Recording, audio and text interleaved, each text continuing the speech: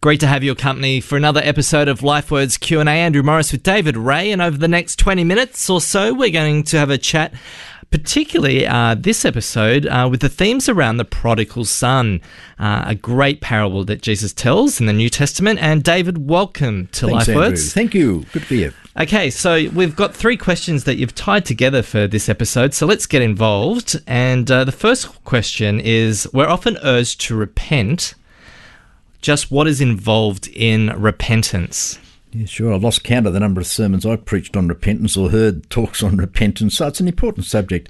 Let me give you a little potted definition. It's not exhaustive, but repentance, I figured, involves a change of mind and heart and will, which leads to a change of action. Let's define it like that. Repentance, a change of mind and heart and will, leading to a change of life, a change of action. Now, in some respects, repentance always sounds very negative, but it's both a no and a yes. You see, I turn from what's wrong when I repent, but I also embrace what is right. Someone else has defined it in terms of involving agreeing with God's view of things. So I agree that is wrong, and I agree that is right. And so it is, yes, a negative, but it's also a positive. The other thing is that repentance is not just regret or remorse. See, there's many of us feel bad about our wrongdoing, but we've got no desire to do anything about it. And I think regret and remorse is a problem because it simply discourages us. I do this particular thing or say this particular thing and I regret it, but keep on doing it, and I just feel I'm in a bit of a pit. I'm sort of, I'm not making any progress. But repentance, in contrast, does give us hope because it's linked with faith. You see, when I turn from my rebellion against God, I embrace following him. So in other words, I say a no, but I also say a yes. And I think the illustration of that is best seen in the prodigal son story. See, the prodigal son realised he was in a pigsty, which was the worst place of all for a Jewish young man. He'd gone wrong, and he realised it was all his own doing, took responsibility for it. And as the Bible says, I will arise and go to my father and will say to him, Father, I have sinned against heaven and before you. I'm no longer be worthy to be called your son. Treat me as one of your hired hands. You see, this was repentance. He said, I am in the wrong place, doing the wrong thing. I need to do something about it. And he did something about it. He went back home. But I want to make the point there that he could only go back home because there was a home waiting for him. In other words, there's no point in him repenting if he didn't believe his father was back home. There's no point in me leaving a bad way of life if there's not a good way of life waiting for me. There's no point in leaving my life of sin if I'm not offered grace. So repentance is, yes, as in the prodigal son, realising I've gone wrong, but also a realisation that there is some hope for me. That's why repentance is not simply a negative thing. It's not just, oh my gosh, you're enjoying yourself and you shouldn't. Be miserable. How important is it to actually sort of like go, like the idea of the old idea, I guess, when I was growing up, you know, I'd pray and I'd start off with going, oh Lord, I'm a sinner. These days, I don't really get the vibe a lot of the time that we refer to ourselves as sinners as much as we may have in the past. Yes. We're sort of more victorious. We're saints. That we mess up and stuff, but we're loved and we've been forgiven. And let's move on and forward and let's achieve and work. Do you sort of get what I'm saying? Oh, and indeed I do, Andrew. It becomes a case of self-identity. Yes, I've said this to people many times when I've preached and spoken to people that I would never want to say to a Christian to identify themselves as sinner. I never want to do that. Rather, you are a child of God who sins. Yeah. There's a world of difference between the two. You see, if I say I'm simply a sinner, I don't think that's how Christ sees me. God sees me in Christ, covered by the perfect offering of Christ. And yet I sin. So there's a realism involved here that I'm not only, yes, I do sin, but I would never want to see myself as a sinner. That's not my identity marker. My identity marker is I'm a child of God, but I do sin. So in the terms of repentance then, how does that play out? Like, is it something that, every week I should repent of the sins that I've done this week? Or do I just go, I stuffed up, I'm sorry, God, and just keep moving on? Is it as simple as that? Well, I think you do have to, the Bible says you've got to confess your sins, but remember, you don't confess your sins in order to be forgiven all over again. It's not as if on Sunday morning I confess my sin and then I sin on Sunday afternoon, so on Monday I've got to get forgiven all over again. No, I confess my sins in order to show God that I'm sorry for those sins, and I'm reminding myself of my helpless dependence on His grace. That's why I confess my sins. I'm not confessing my sins in order to get forgiven all over again. I think that's a big mistake. Yep. But I confess my sins as a reminder to myself, I've gone astray, I've blown it again. God, please help me. So it's not as if I haven't confessed my sins in the last 10 minutes and I get hit by a bus that I'm going to die and go to hell. We're not saying that at all. But repentance is an ongoing thing. It's something that you do in order to become a Christian, but you also do in order to maintain health in your Christian life. And two things about that. Repentance is always imperfect.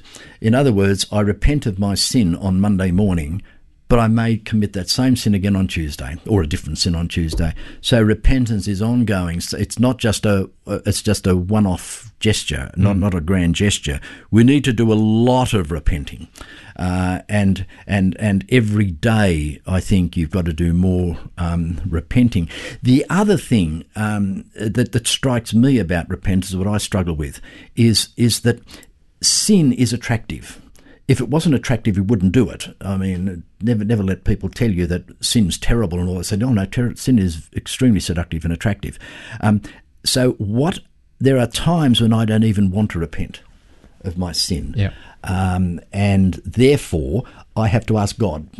I say, give me the grace to repent. Lord, I repent of my lack of repentance, sort of thing, you know. So I have to ask God to help me find Him more attractive. A writer called John Piper, I mean, has written a lot on this, the attractiveness of God and so on.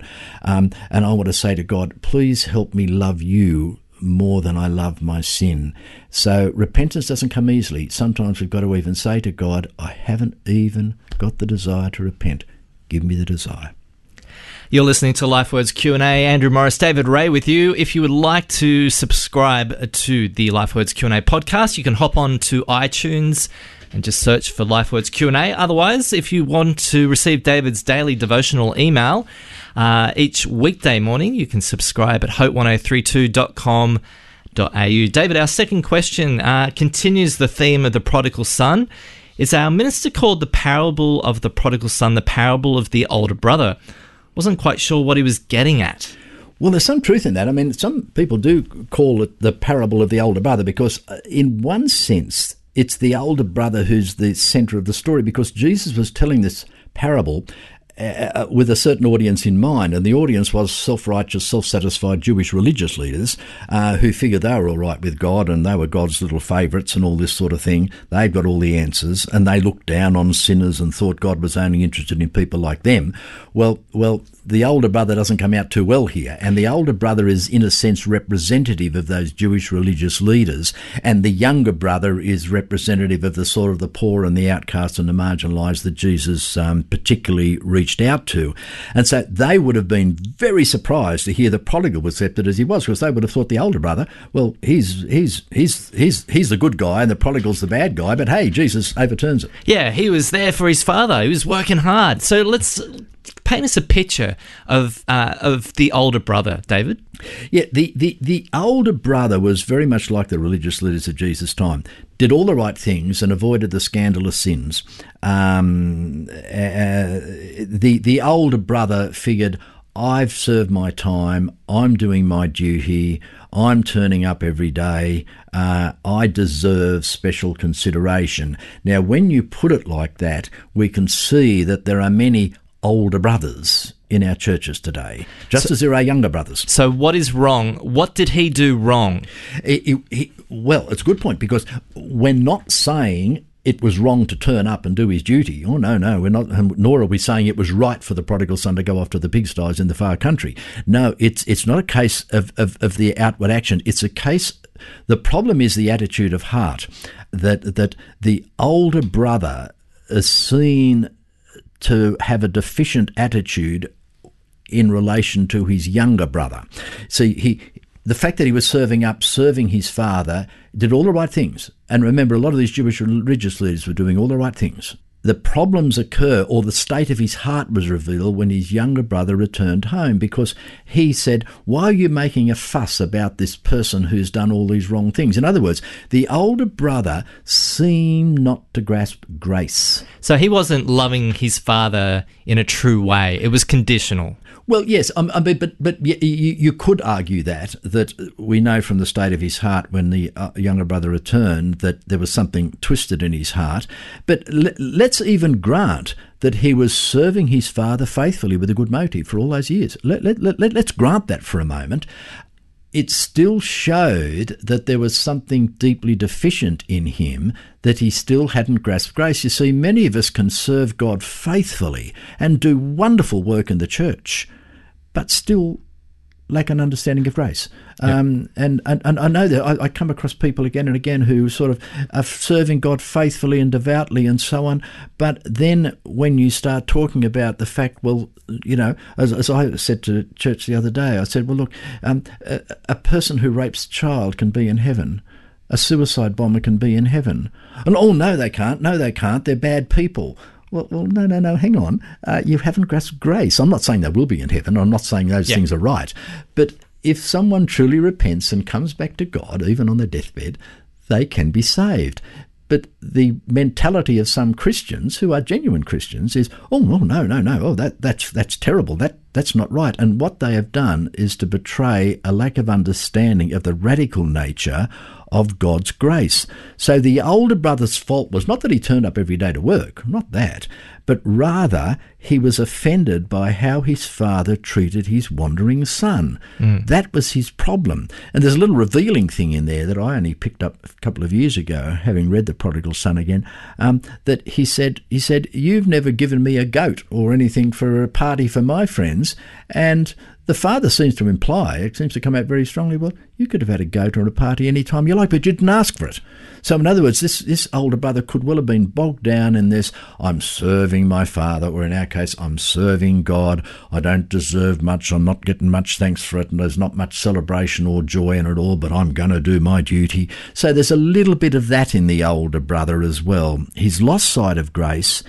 He does not seem to want to take opportunities of celebrating the goodness of God, because again, it seems to be the implication is you could have a party anytime you like, my son, but you haven't asked for it. In other words, you can enjoy all the riches of my grace. So don't sort of turn up your nose when I express grace to your younger brother. There's more to Christian life than just doing our duty and avoiding scandal. I think this older brother had not really understood grace, and he has not understood the great grace of God in that he didn't ask for a goat or a kid or whatever in order to have a party with his own friends. He never bothered to do it. And number two, when his father did to his younger brother, he got offended.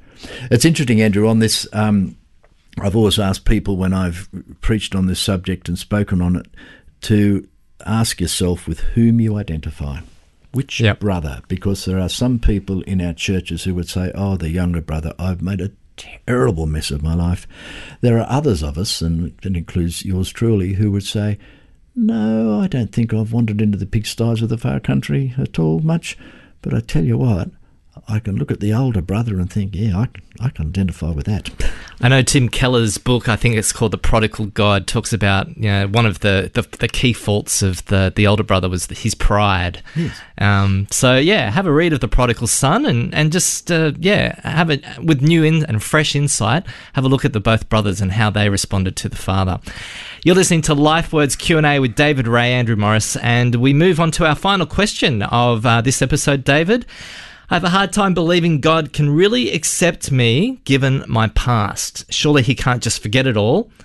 How is acceptance possible? Yeah, that's pretty understandable. But, it shows just how radical Christianity is with this emphasis on grace, because, you see, God doesn't forget about your past. God doesn't forget so much. He doesn't forget that I've sinned, as it were, or that you've sinned. But he more or less put that sin, as it were, in its proper place. You see, it's not as if God's shrugging his shoulders or dismissing it. You can't come to God and say, I've made a terrible mess of my life, and God's saying, oh, it doesn't matter. It did matter, and it matters because of the events of Good Friday. He took wrongdoing very seriously. You see, Jesus willingly took on all your wrongdoing, all your guilt, when he died on the cross. God accepted what Jesus did. He showed that by raising him from the death. So what that means is Jesus is now accepted by God. Now, if you are trusting in what Jesus has done, if you've embraced what Jesus has done, the necessity of it and the effectiveness of it, well then, what the Bible says, you are considered to be in Christ. That is, you share Christ's status. And it's a lovely sort of concept. So I'd have to say to you that if you trust in what Jesus has done for you, you are accepted because Jesus is accepted, and you, as it were, have joined hands with him. Now, of course, if you leave Jesus right out of the picture, you're exactly right. God can't accept you. He's an utterly holy God, and you're unholy. So sorry, it's like oil and water. You can't mix. But because of Jesus, he's bridged that gap. And so no longer am I a condemned sinner, but I'm a child of God. Yes, I've sinned terribly and all that sort of thing, and I may sin terribly in the future. But remember, Jesus' death on the cross covers all your sins, past, present, and future. It's not as if there's any fine print with the what Jesus did on the cross. It's not as if Jesus says, I've died for all your sins, but your particular sins, I'm sorry, they're an exception. They're not like that at all. And I think really we've talked in a couple of questions on this segment about the prodigal son, and the prodigal son again illustrates it beautifully, because remember, this younger son had done really bad things. He'd robbed his father. He'd obviously been involved in sexual immorality and squandering his money. He was working in pigsties, which to a Jewish young man was just a horror.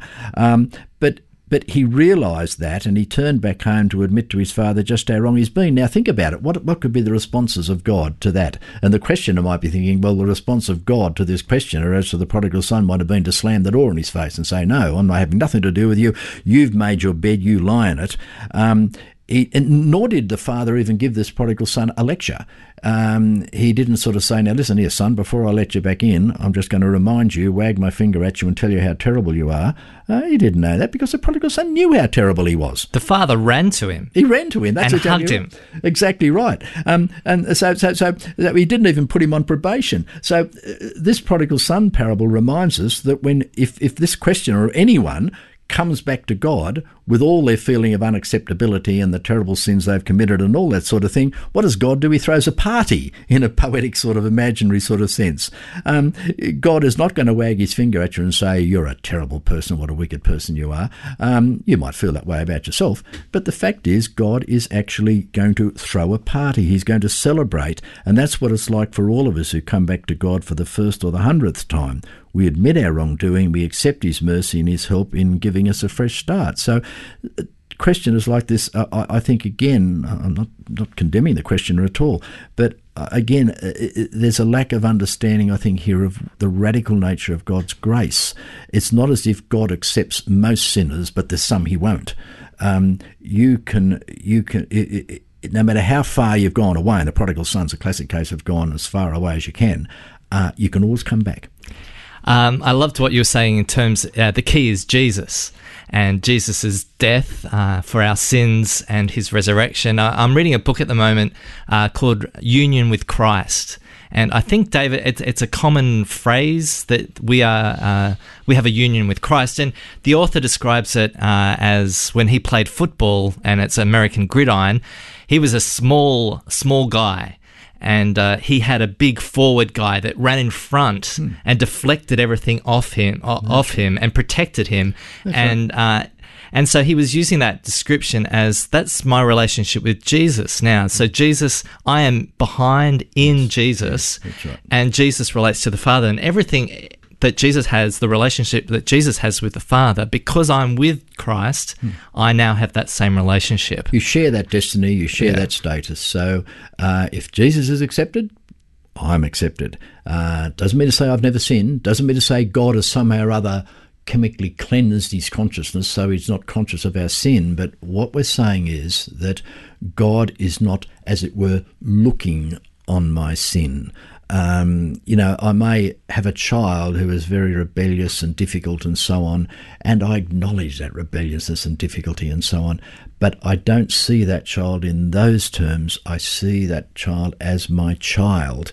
So God is not playing a game of fiction here by sort of pretending that our sin doesn't exist. What he's saying is, I've dealt with it. I've dealt with it. And now I'm seeing Jesus, but you say, Lord, I'm still sinning. And God says, yes, I know. And you reckon you feel bad about your sin today. Well, I tell you what, next Thursday week, you're going to commit a real doozy, but I'll still see you as in Christ, because Christ's death covers you past, present, and future. So we don't take that for granted. It is perfectly proper for this questioner or anyone to struggle with the fact of being accepted by God. That's quite natural. But don't sort of feel I'm beyond the pale because of who I am. The fact is, God loves you and wants you in relationship with him. And as long as you turn to Jesus Christ as the means for that, then you are covered, you are accepted. So Jesus is the key. You've been listening to LifeWords Q&A. David, thanks so much for hanging out with us. Thank you, Andrew. And you can join us next week when we do it all again with LifeWords Q&A. In the meantime, you can subscribe to the podcast in the iTunes store. Just search for LifeWords Q&A. Otherwise, hop on to hope1032.com.au and download previous episodes. And don't forget, David writes a daily email called the LifeWords Daily Devotion, and you can get that in your inbox on your phone or desktop weekdays. So I think it's around 5:30 in the morning. He gets up very early to write these things. You can subscribe at hope1032.com.au. Till next time, we wish you all the best.